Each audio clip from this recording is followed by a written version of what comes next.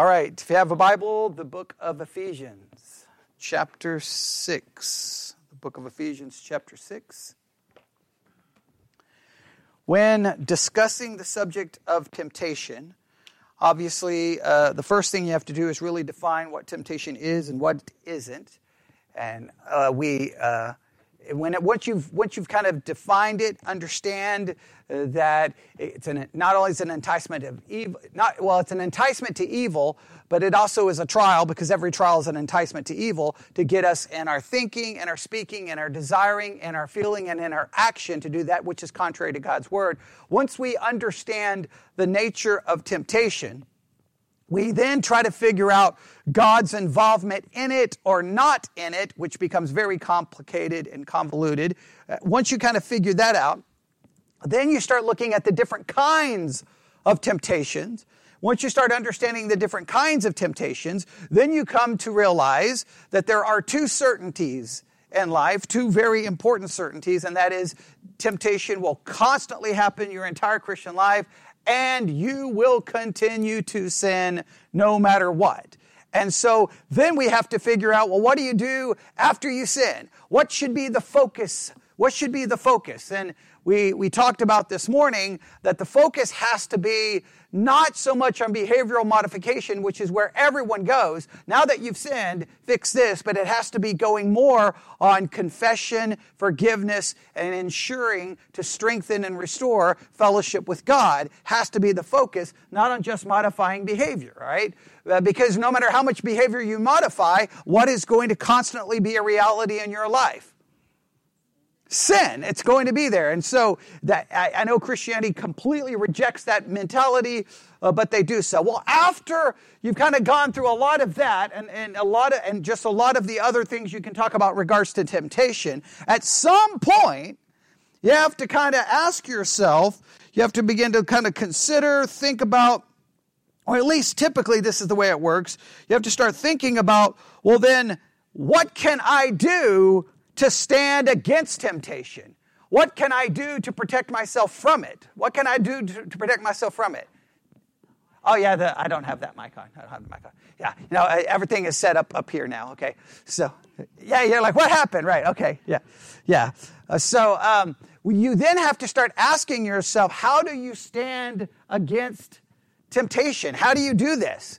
And of course, typically, Christians turn to a certain passage of Scripture going, this is what you have to do. This is how you stand against it. This is how we battle it. This is how we fight it. And that passage is found in the book of, where did I tell you to turn?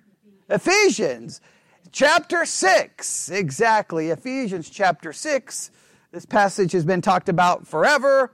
And, well, I know you're going to be shocked, but I think I disagree with the way everyone's handled it for 2,000 years, okay? Because it doesn't work, okay? At some point, you got to go, something's wrong with the way everyone handles this because it doesn't work, all right? So Ephesians chapter 6, let's start in verse 10. Everyone knows this passage, right?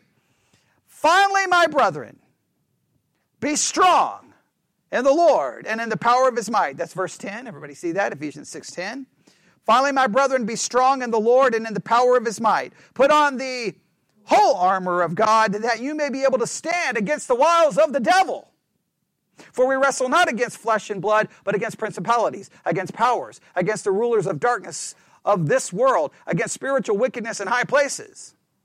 Wherefore take unto you the whole armor of God, that you may be able to withstand in the evil day, and having done all to stand, stand therefore, having your loins girt about with truth, having on the breastplate of righteousness, and your feet shod with the preparation of the gospel of peace.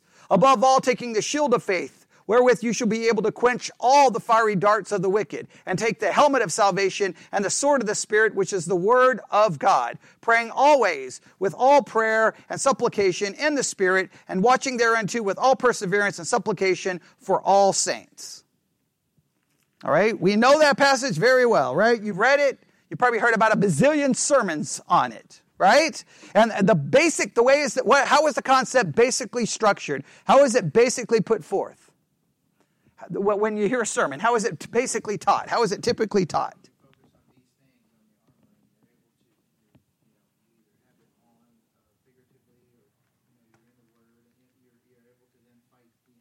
All right, so somehow, and it's always funny to have Christians try to explain it, because after they've heard 50 sermons on it, and when they explain it, they still can't really articulate in very concrete terms exactly what happens, right?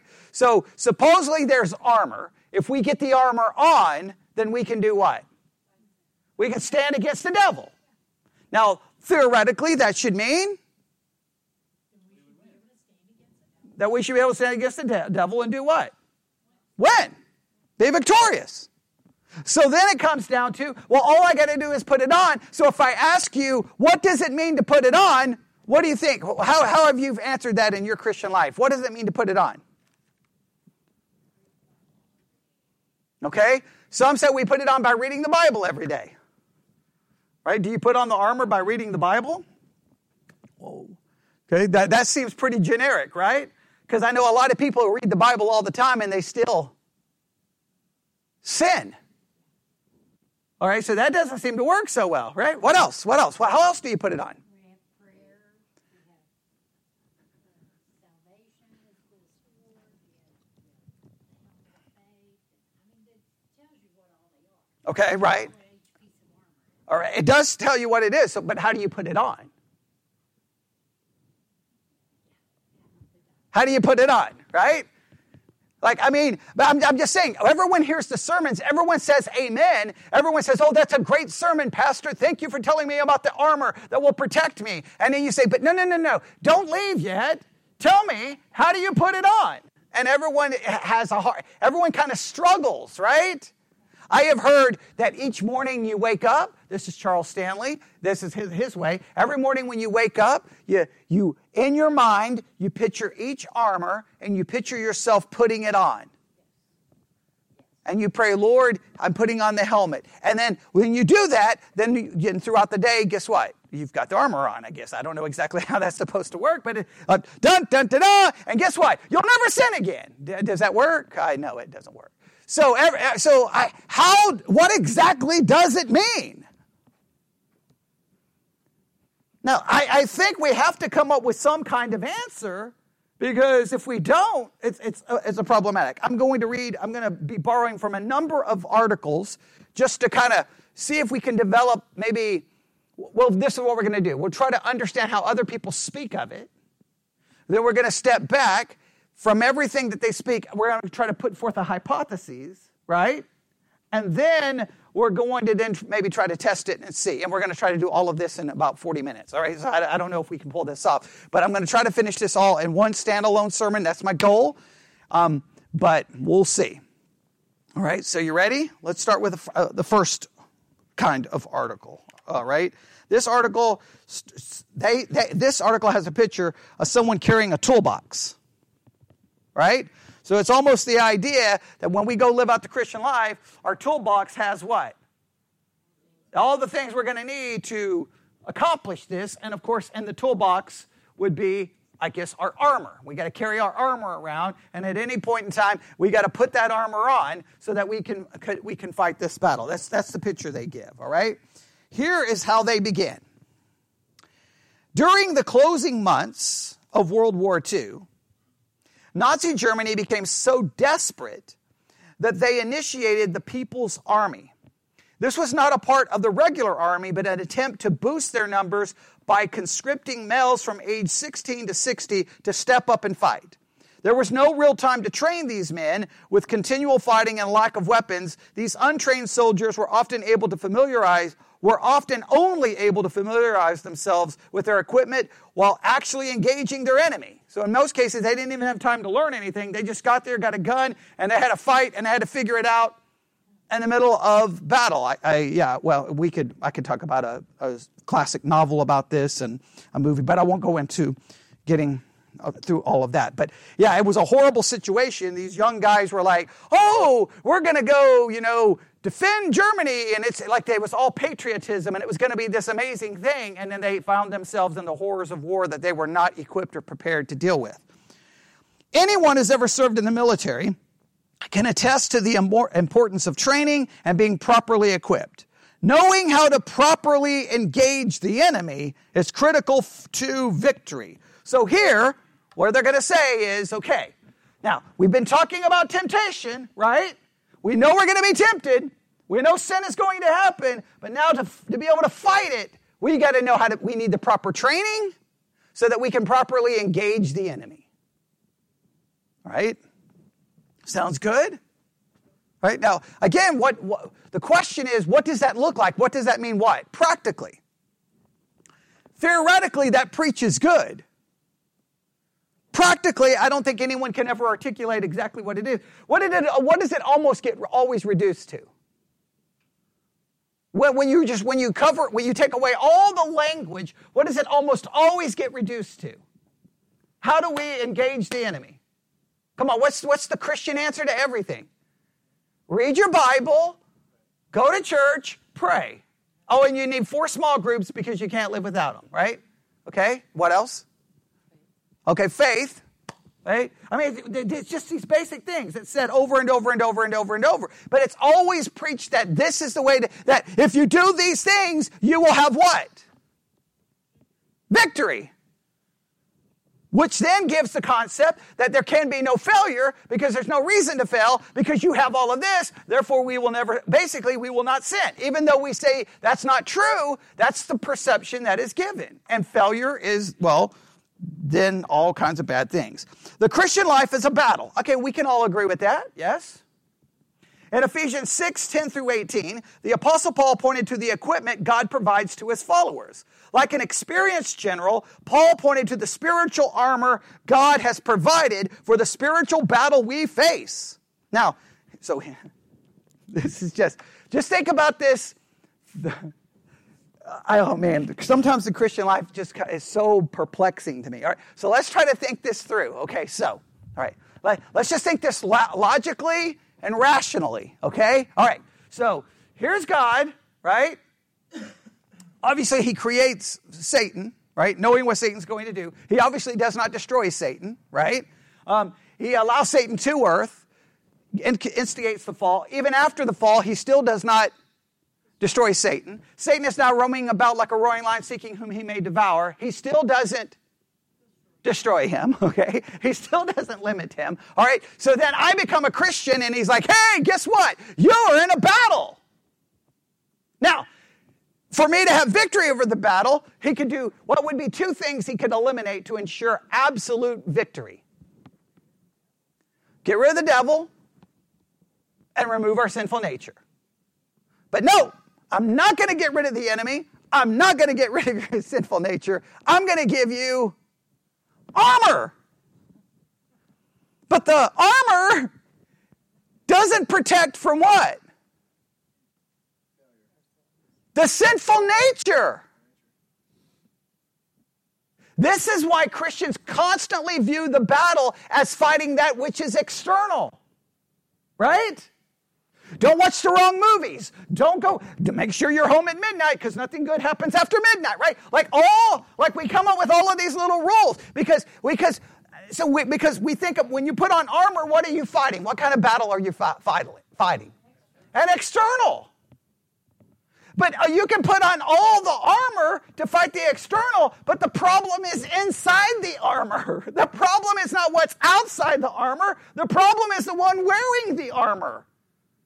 So already I'm perplexed and confused by that. I know you're not supposed to say this as a pastor, but I'm just being honest. The whole thing makes no sense to me, right? Hey, why do I need armor? You can get rid of the one that I'm supposed to be fighting against. Not only that, you can get rid of the nature that is so in line with the one I'm supposedly fighting against. So already I'm perplexed and confused, right? Am I the only one?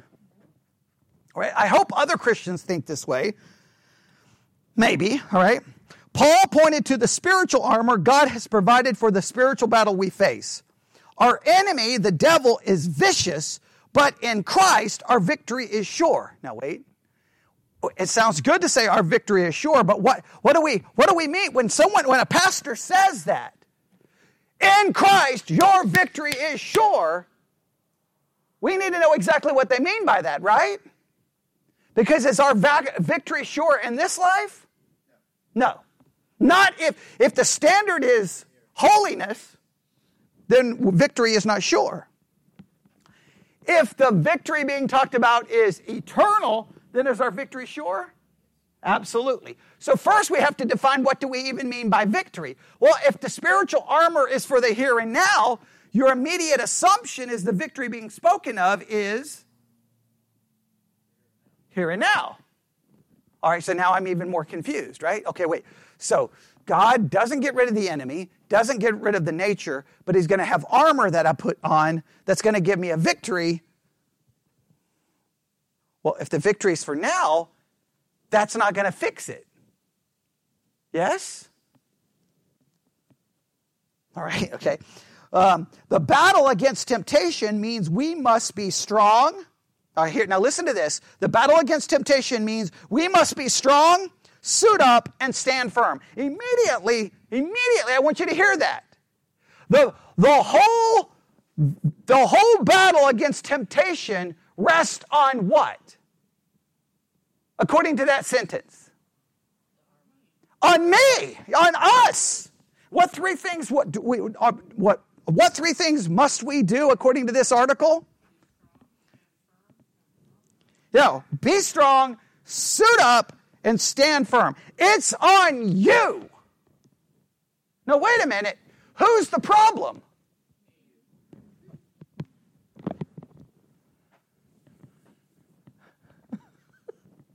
I'm the problem. So, I don't understand. I'm perplexed. I know. People are like, I've listened to a lot of sermons on Ephesians 6 and never heard them start this way. Okay? But someone's got, look, I've sat in too many sermons on Ephesians 6. I'm just going to be honest with you. I've studied Ephesians, schools, different, I've studied Ephesians a million times, right? And every time when I get to the spiritual armor, on one hand, I'm like, this is good, right? Because it preaches good. It's so visual. Like people get excited. But I think, you know why I think so many people get excited about Ephesians 6? It's because we all know we're in a battle and we know we all constantly struggle. So we think this is going to finally be the answer, the breakthrough.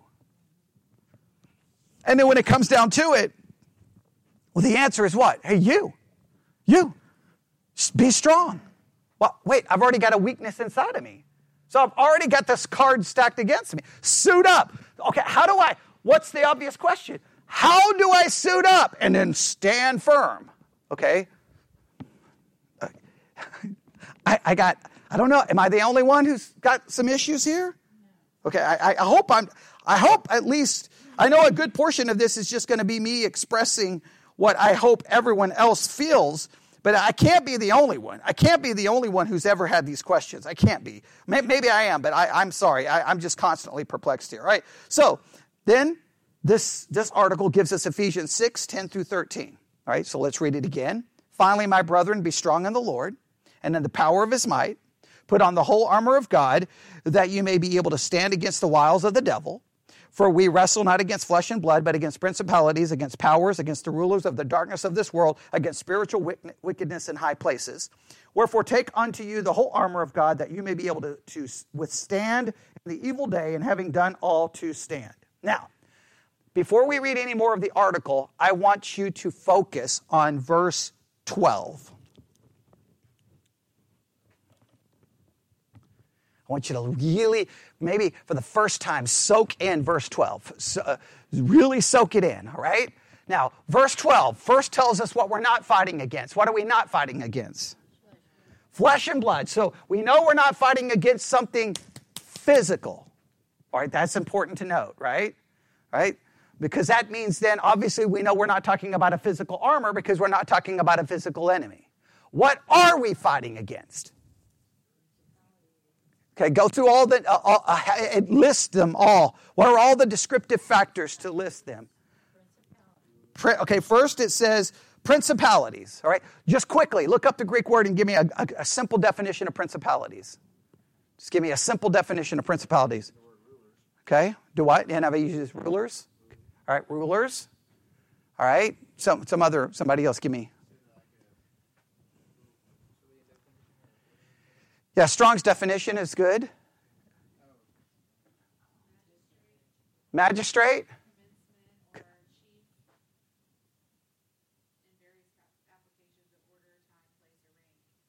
Okay, so these are someone, what we'll call these spiritual rulers or spiritual authority.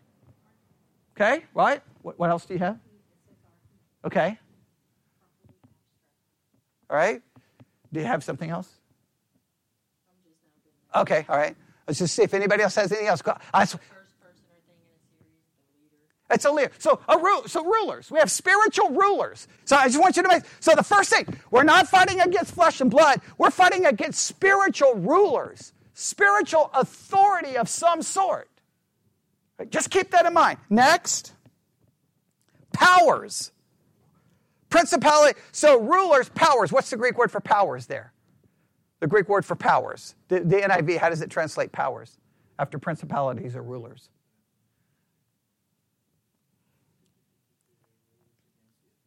Okay, authority, okay. Is powers just... Okay, the word powers.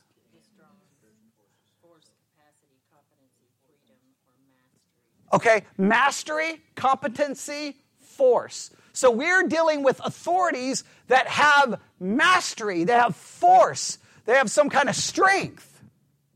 Okay, now I just want you to realize what we're dealing with, right? Okay, so we're not dealing with flesh and blood, principalities, powers, against the rulers of the darkness of this world, against spiritual wickedness in high places. What I want you to do is when you see that going, oh my goodness, what are we actually fighting against? We are fighting against something, I think you would agree, it seems to articulate that what we're fighting against is far greater than what? Us. But remember how this article said, who does this depend on? Us. Because we got to, what? Stand, we got to be strong, suit up, and stand firm. Now, whatever this armor is, has to somehow be more powerful than that. But so now just think about it. Just think about it, all right? Let's say you're at the Abilene Zoo, right? And right before you walk into the Abilene Zoo, they hand you, saying you're going to need this. And you're like, well, what is it? Well, it's just protection. From what? You'll just need, it's something really powerful, right? And then you're walking along and all of a sudden they find out, oh, red alert, the lion is loose. The lion is loose. Open up your box and put it on.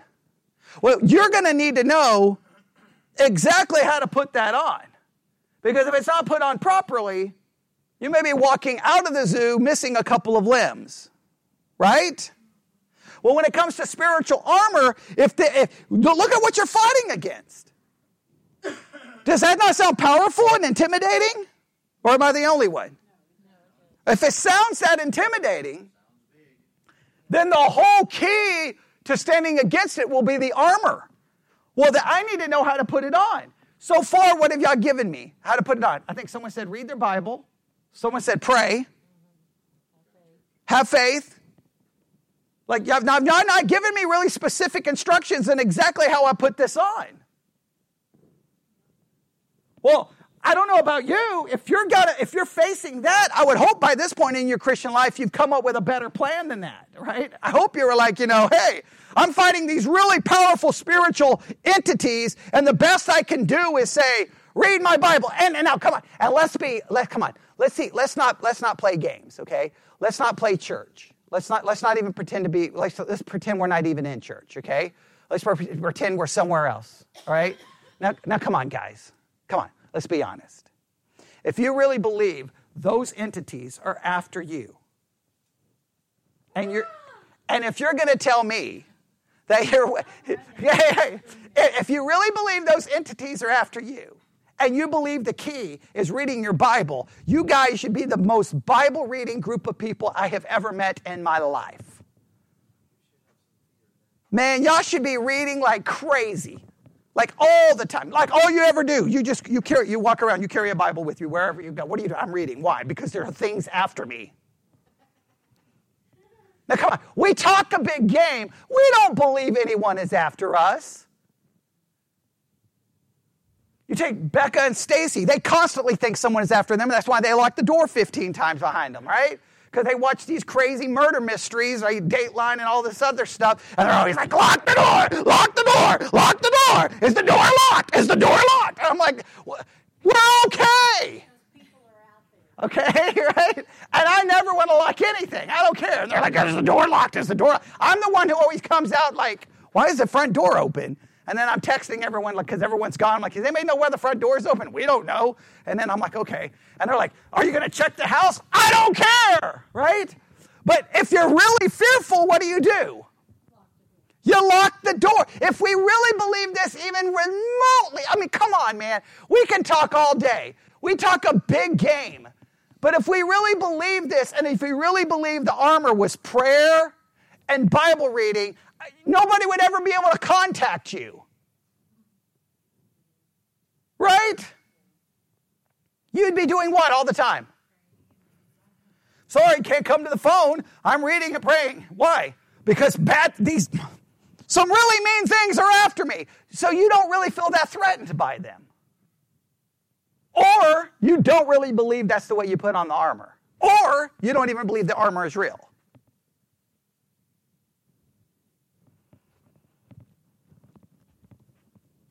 Amen? Okay, I just want you, whenever you look at this verse, I want you to just really look at verse 12 tonight or this week, whenever. And I want you to just really think, do you really believe that's out there after you? Now, to me, you know what's more scary? I don't believe verse 12 is that scary. I am far less concerned about those things mentioned in verse 12 than I am about the thing living inside of me.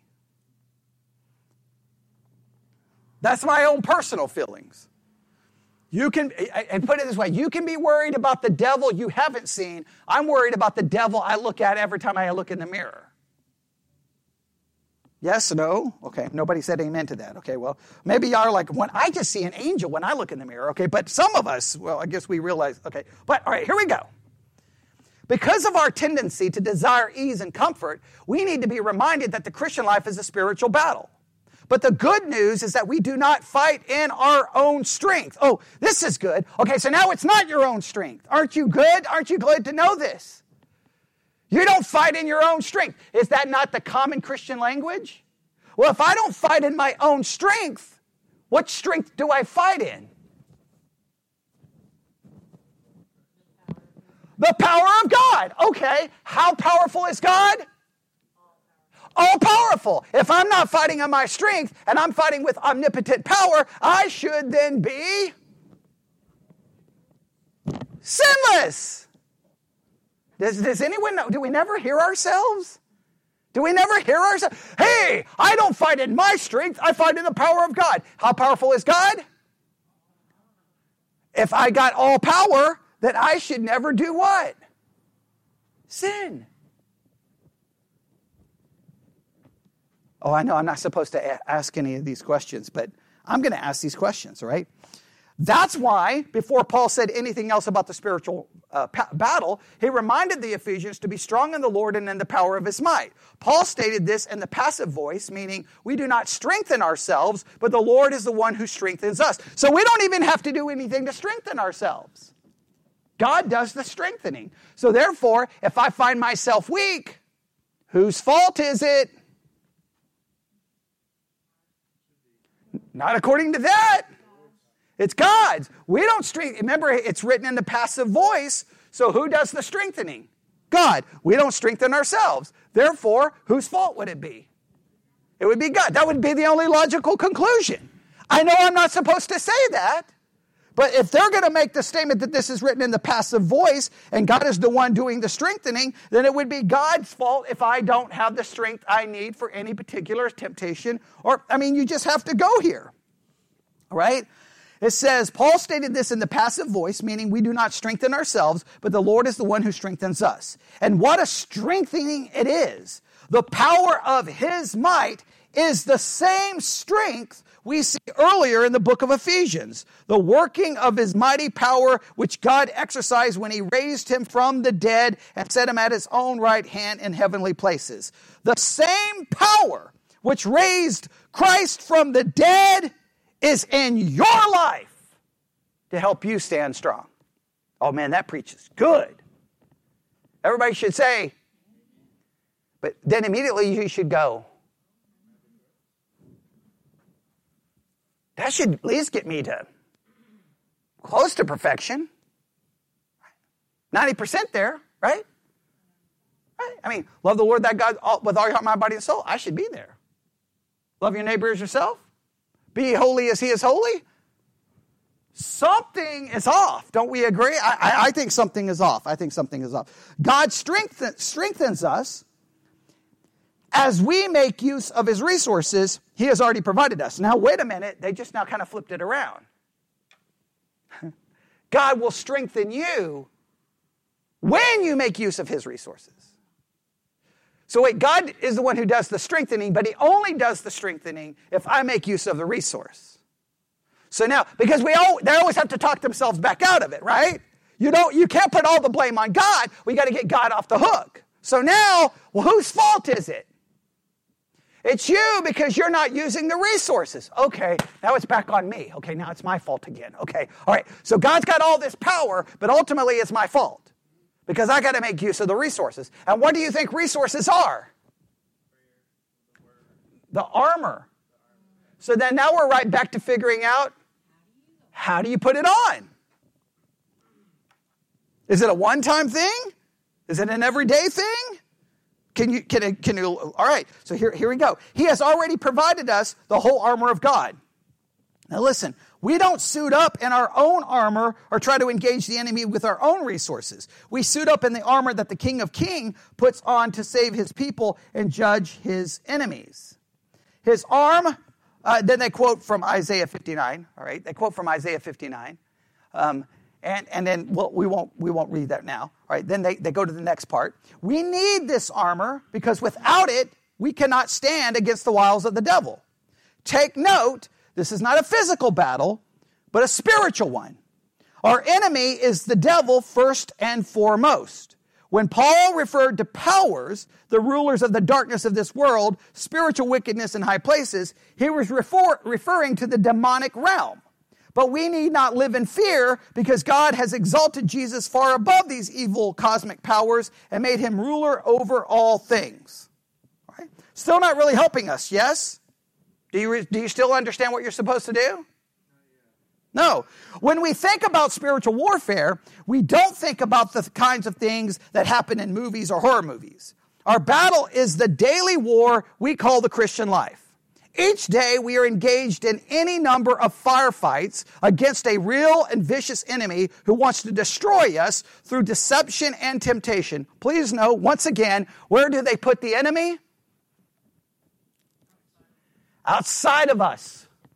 This is the go-to Christian philosophy, right? Which I will never understand. If we believe in total depravity, unless you're a Pelagian or a semi-Pelagian, I don't know why you would put the enemy outside of yourself, but okay, all right. For this reason, we must prepare for battle, not in our own strength, but in the strength of the Lord, the one who has already won the victory. He is already on the throne, ruling over these evil cosmic powers. We engage in this daily battle by putting on his armor. Now, this is where it's even more perplexing. Wait a minute. All right, he's already won the victory, but I got to fight the battle. Meaning,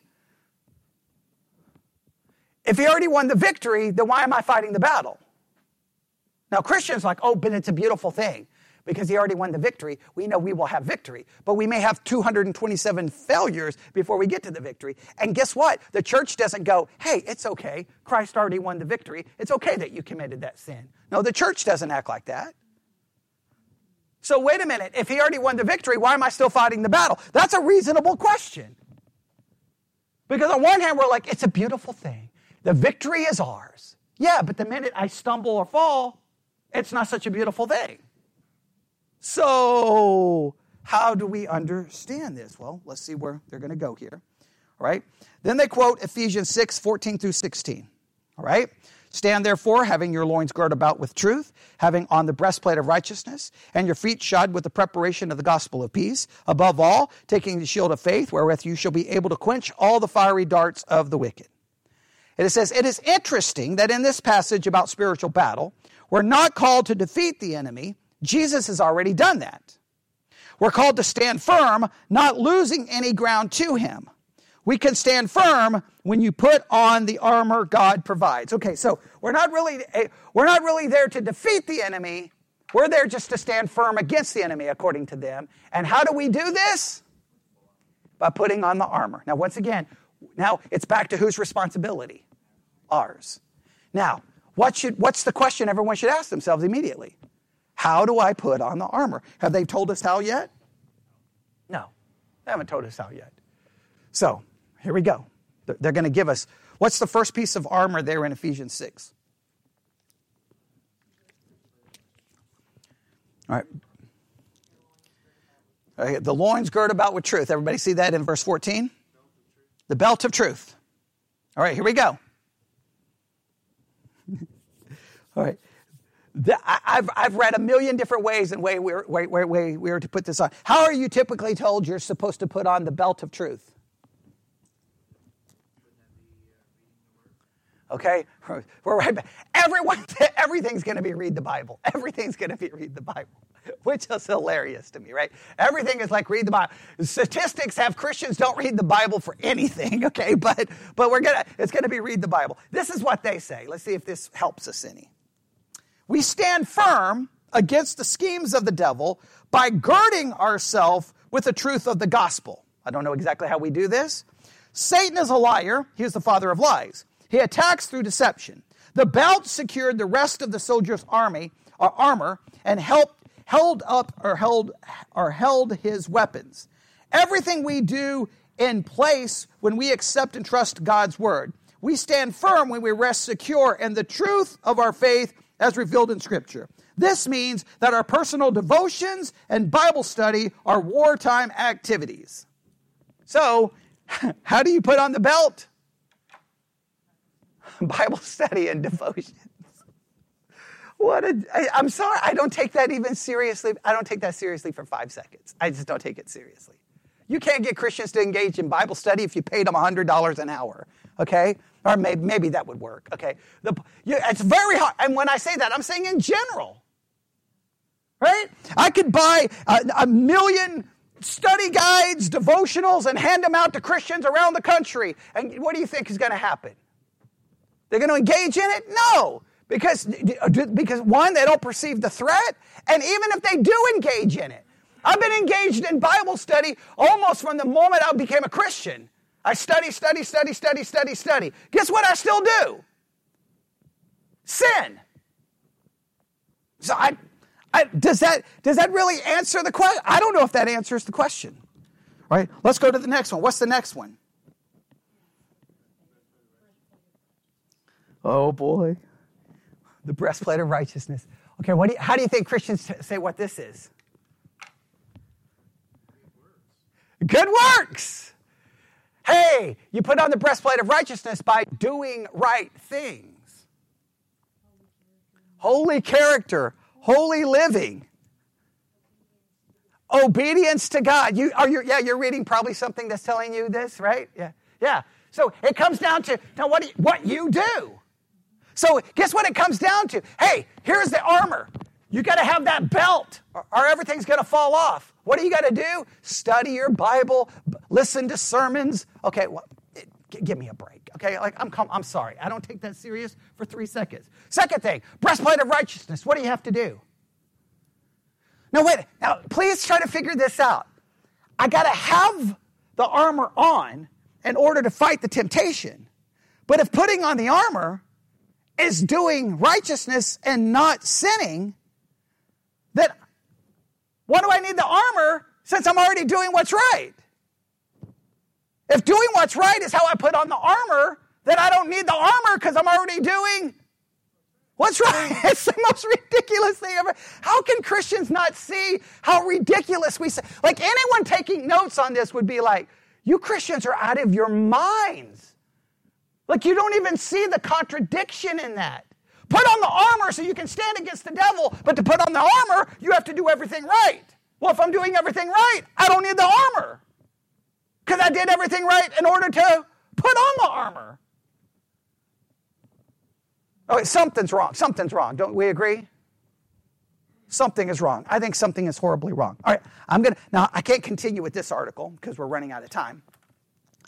All I may be able to do here is throw at you a hypothesis that I'm developing. This article does not agree with me, but they kind of lead in this direction. All right, here we go. I'm going to read a little bit of this. All right, everybody ready? Thinking caps on. The armor of God is an important truth to understand and apply. It's not just for children's coloring pages with a cute soldier in full armor. It's, after all, a command in the Bible to put on the whole armor of God. And churches, look, they go all in when they do the sermons on the armor, do they not? Oh, they'll get like a mannequin with the armor, and they'll show you slides, right? They'll show you videos of how the armor looked on a Roman soldier, and everybody's like, ooh, nobody knows what anything means after. It's just such a waste of time, right? Everybody's like, ooh, yeah, now I understand it. And you're like, tell me how you put it on. Well, I do good works, and then why do you need it? Like, it's like a joke. I'm sorry. I don't take it seriously at all. This person says, I had an opportunity to spend an entire year studying and teaching on the book of Ephesians. It was one of the most impactful things I've experienced. I want to share some of the things that I learned that as it sheds light on the whole armor of God in Ephesians 6. And really, how you can put it on. This guy has figured out how you can put it on. Oh man, we better stop what we're doing right now. Someone knows how to put it on. Now, what I'll find fascinating is nobody agrees on how to put it on. Don't you love that? You can get 10 Christians together and you think, now, sometimes they're going to say lots of words. When you break it down, it almost always comes down to read your Bible, pray, have faith, go to church, join a small group, whatever the case may be. All right. Ephesians 6, 14 through 17 describes the 6 pieces of armor of God. To put on the whole armor now listen to what they say. To put on the whole armor means to believe all that Jesus has done and to live it out in daily life. All right, so that sparked a thought in my mind, right? In other words, to understand the armor of God in Ephesians 6, you have to look at what Ephesians chapters 1 through 5 has to be understood in its right context. So what they're saying is you can't understand the armor apart from Ephesians 1 through 5. And I'm like, ooh, that's good. I like that. All right, that gets me maybe going somewhere here, right? Okay? I don't think we would end up in the same conclusion, but that got me thinking, okay, I think maybe I know where to put this, right? Now listen, putting on the whole armor of God is not about a technique or paying attention to darkness and evil. It's not about a secret prayer. It's not about a mystical spiritual experience or a visualization techniques. In other words, this is not about visualizing it. This is not about praying about it. It's none of those things. I completely agree, right? Because a lot of times I hear, visualize each day. Lord, I'm putting on the helmet. I'm now putting on the belt. That's such trash. I'm sorry. It wouldn't be trash if it worked. Look, hey, if that's what I have to do, I'd wake up each day going, I'm visualizing it. And then I'd just walk in and say, hey, Stacy, I'm not going to sin today. I've got my armor on. Okay, I know you're going to sin, but it's not going to affect me because I've got armor on. So when you sin, I won't get angry and I won't get mad and I won't get frustrated because I will only show love and turn the other cheek because I've got my armor on. And then after about 5 minutes, we'll demonstrate. She'll be like, obviously you didn't put it on. Right? Oh, no, okay, I guess I'm the only one who could possibly have that problem. Okay. All right. Okay, there's a lot here. Okay. I don't have time to articulate all of this. Maybe I'll do it on a podcast, but at least for tonight, I just want to do this quickly. There are 12 spiritual blessings in Ephesians chapter 1 that relate to the armor in Ephesians chapter 6. How many pieces of armor? No, 12 blessings in Ephesians 1. How many pieces of armor? 6. Some say 7, just so that you know. There's not agreement on how many. I know everyone thinks there's agreement. There's not agreement, okay? Some say 7. We won't get into that disagreement, all right? But there are 12. So they're saying that there are how many blessings in Ephesians 1? 12, and these relate to the 6 pieces of armor in Ephesians 6. I'm going to go through these quickly. You ready? Look at Ephesians 1:3. I'm going to go through these quickly. Make sure you have your Bibles open.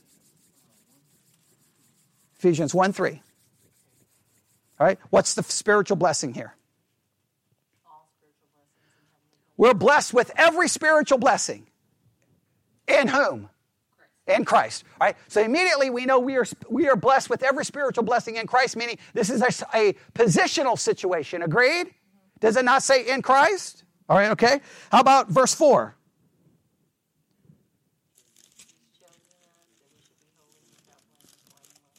All right. According as he hath chosen us, next words, in him before the foundations of the world, that we should be holy and without blame before him in love. Are we ever holy and without blame in this life? How are we holy and without blame? In him, positionally. This is a spiritual blessing, right? Okay, look at verse 5. All right, having predestinated us unto the adoption of children by Jesus Christ himself according to the good pleasure of his will. We have been predestinated. Next, verse 5, we've been adopted. So we've been blessed with all spiritual blessings. We've been chosen to be holy and without blame. We've been predestinated. We have been adopted. What's verse 6? Accepted in the beloved. We have been accepted. Look at verse 7. Redeemed through his blood, according to the riches of his grace. Look at verse 7. The next thing. Forgiveness of sins. Look at verse 8 and 9. Given wisdom and understanding of his will. Look at verse 11. We have an inheritance, right? How about verse 12? That we should be the praise of his glory, who first trusted in Christ. We bring praise and glory to God. How do we bring praise and glory to God? Do what? In our position, right? All these spiritual blessings. Verse 13. We're sealed with the Holy Spirit. Verse 14. Which is the earnest of our inheritance until the redemption of the purchased possession unto the praise and glory. We could say guaranteed of inheritance until your redemption is fulfilled. So our blessings are these. Blessed with every spiritual blessing, chosen to be holy without blame, predestinated, adopted, accepted, redeemed, forgiven, given wisdom and understanding, given an inheritance to bring praise and glory to God, sealed with the Holy Spirit, and guaranteed of inheritance until our redemption is fulfilled. All right? Now, those are all of our blessings. This is how they state it. To put on the full armor is to understand every single blessing, not missing any piece. They say the armor is simply us putting on our understanding of what we have already in Christ. It's an understanding of our positional standing. I will go so far to say, not only is it here's my hypothesis, not only is it an understanding of what we already have in Christ, we don't need anything else, we just have to understand what we have in Christ, because what is my ultimate protection against Satan? What I am in Christ, not what I do or don't do, right? Because in Christ, can Satan do anything to me? Can Christ take away my predestination? Can Satan take away my predestination? Can he take away my adoption? No. Can he take away my inheritance? Can he take away my redemption? My forgiveness? None of that can be taken away, right? Because I've been blessed with that. I've been predestinated. I've been chosen. God, all according to whose will? My will has nothing to do with any of it in Ephesians 1, right? I mean, it even says that, correct? He did it all. So in Ephesians 6, the armor is me acknowledging and recognizing the truth of my position. That is what I stand in. We can go even a little further. Go back to Ephesians 6. Oh, man, we're out of time. I mean, we started way late, so I think we started like 7:45, so obviously we didn't start at 7:45 since it's 7:03, okay? It was a little bit of a joke there. Okay, but you get the idea. All right, Ephesians chapter 6. I'm just going to put forth a hypothesis here. You everybody ready? All right. Finally, my brethren, be strong in the Lord and in the power of his might. My strength in the Lord comes in my position in him, right? Yes? What's the key phrase in Ephesians, chapters 1 through 5? In him. Right? Remember, if you've ever studied Ephesians, we've talked about this a million times. In him, in him, in him, in him. Everything I am is because of what I am in him, not because of what I am in practice. Everyone knows what you are in him is different than what you are in practice. In Christ, what am I? Everyone go through the things we are in Christ. Perfect, holy, righteous, obedient, strong, a new creature. What are we in practice? Weak, unholy, not a new creature, selfish, not disobedient.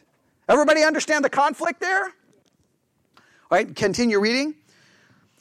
Put on the whole armor of God that you may be able to stand against the wiles of the devil. Now, if I've got to stand against Satan and all of his power, I got to have something, right?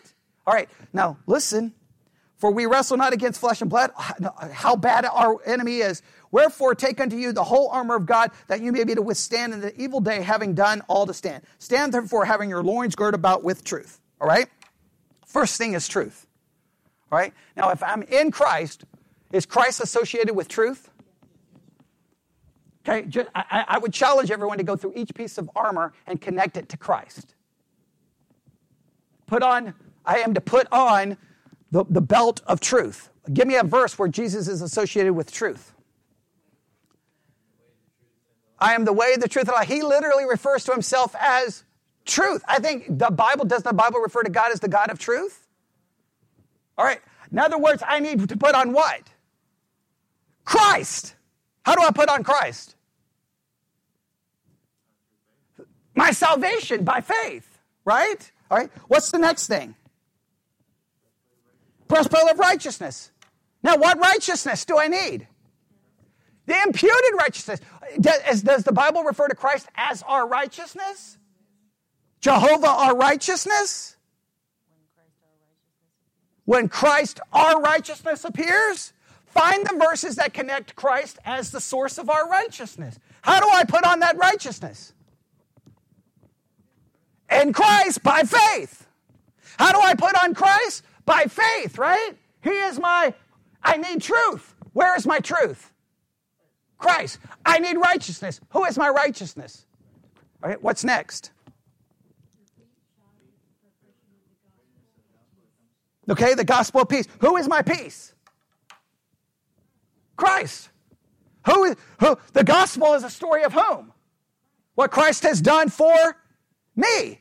I need my feet covered in the gospel. In other words, what Jesus has done for me. That's my peace is based on that gospel, right? Okay, what's next? Shield of faith. Do I live my life? Where's the passage? I'm crucified with Christ. Go look for it real quick. I'm crucified with Christ. Look for it. Hurry, hurry, hurry.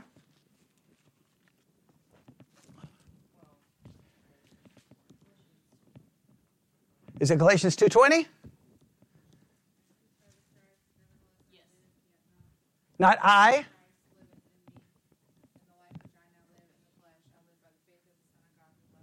I live my life by whose faith? The faith of the Son of God. Isn't that a crazy expression? If I'm going to put on the faith, whose faith do I need? In a sense, the faith of Christ. His belief. His trust and faith in the Father was what? Perfect. That's the faith I need, right? Okay, next. Helmet of salvation. All right, who's my salvation? Christ. He's my salvation, not me. Right? What's next? All right, the sword of the Spirit. Okay, and the sword of the Spirit, and it's identified there, which is the Word of God. And who is the Word of God? In the beginning was I need, not we always take it as this, and I'm not going to argue necessarily against that, but I know this. I need the living word, right? Now, I know this is living, but I need the actual eternal word of God. And is there another one? That's it, right? Some say praying there is also one of the pieces of armor is praying in the Spirit. But guess what? Who prays for me? He intercedes for me. So in a sense, prayer, I got no problem saying prayer is a part of the armor because someone is praying for me. Christ is all of that. So if you go through Ephesians 1 through 5, look at all, just go through Ephesians 1, find the 12 spiritual blessings. Those spiritual blessings coincide with these pieces of armor. And all of that I have in Christ. Christ is my armor. And I put on that by faith. And when does that occur? In salvation. Nothing we do. Because in my battle to fight a spiritual enemy, as powerful as Satan is, I'm never going to accomplish it. And if you think there's some metaphysical, some brainwashing technique to put on some armor, no. So, and this is, look, I know nobody likes this, but this is how God designed the Christian life. Nobody's going to want to hear this, but this is just reality. God saved us, why did he impute righteousness to us? Because he knows we're never going to be righteous. God has put us on this earth to live a life where we are trophies of grace, not trophies of power. We demonstrate that even though we sin, our salvation is not based on what we do, but on what he does. Therefore, we get no credit. And so I can stand against Satan, we preach it as you can stand against Satan by not sinning. That's ridiculous. That's not the way it works. I stand against Satan because I'm protected in the armor and righteousness of Christ. Satan cannot do what? We went through all of the things in Ephesians. Can he touch any of those? Can he touch my predestination? No. Can he touch my adoption? No. Can he touch my inheritance? No. Can he touch my redemption? The Christian life is that I live my life in Christ, even though I'm going to fall. Because if God really wanted us to win the spiritual battle, he would just get rid of Satan and remove the sinful nature. Armor is not going to take care of a sinful nature.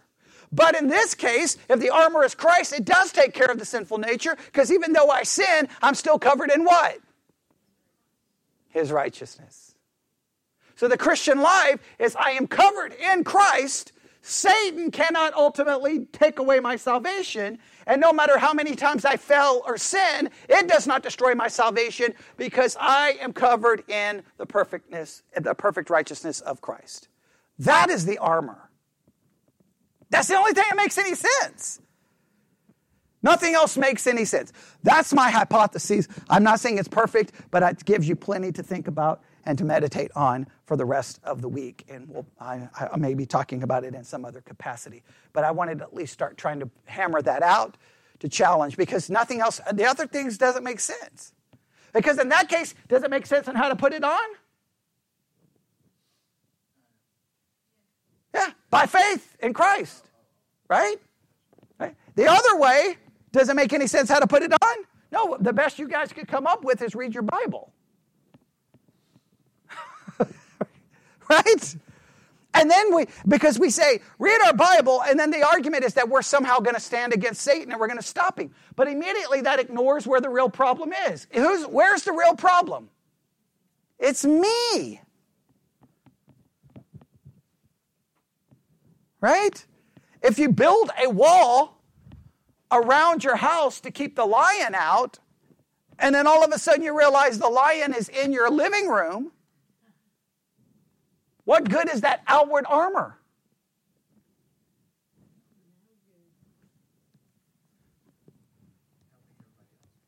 You keep yourself from hurting anybody else, right? But the reality is we're the issue. Okay, all right. We'll see. This is not going to be very popular, but that's okay. All right. I'll just have everyone email Twyla. Okay. All right. Everyone contact Twyla if you're upset. All right. Twyla's email is, I'll give news. I'm not going to even give my email address. All right, let's pray. Lord God, we come before you this evening. Lord, understanding this concept is very difficult and complicated. And there's no one here, not even myself, can pretend that we've got this completely figured out. But the one thing I do know is that Christians have been claiming the armor for 2,000 years. And for 2,000 years, we've continued to sin and fall short and make promises about it that never come to pass. Help us understand this in a way that would give us greater confidence and what your Son has done for us, more so than in the confidence that we somehow have in ourselves. Forgive us, help us understand this, and help us continue to study this. And we ask this in Jesus' name. And God's people said, amen.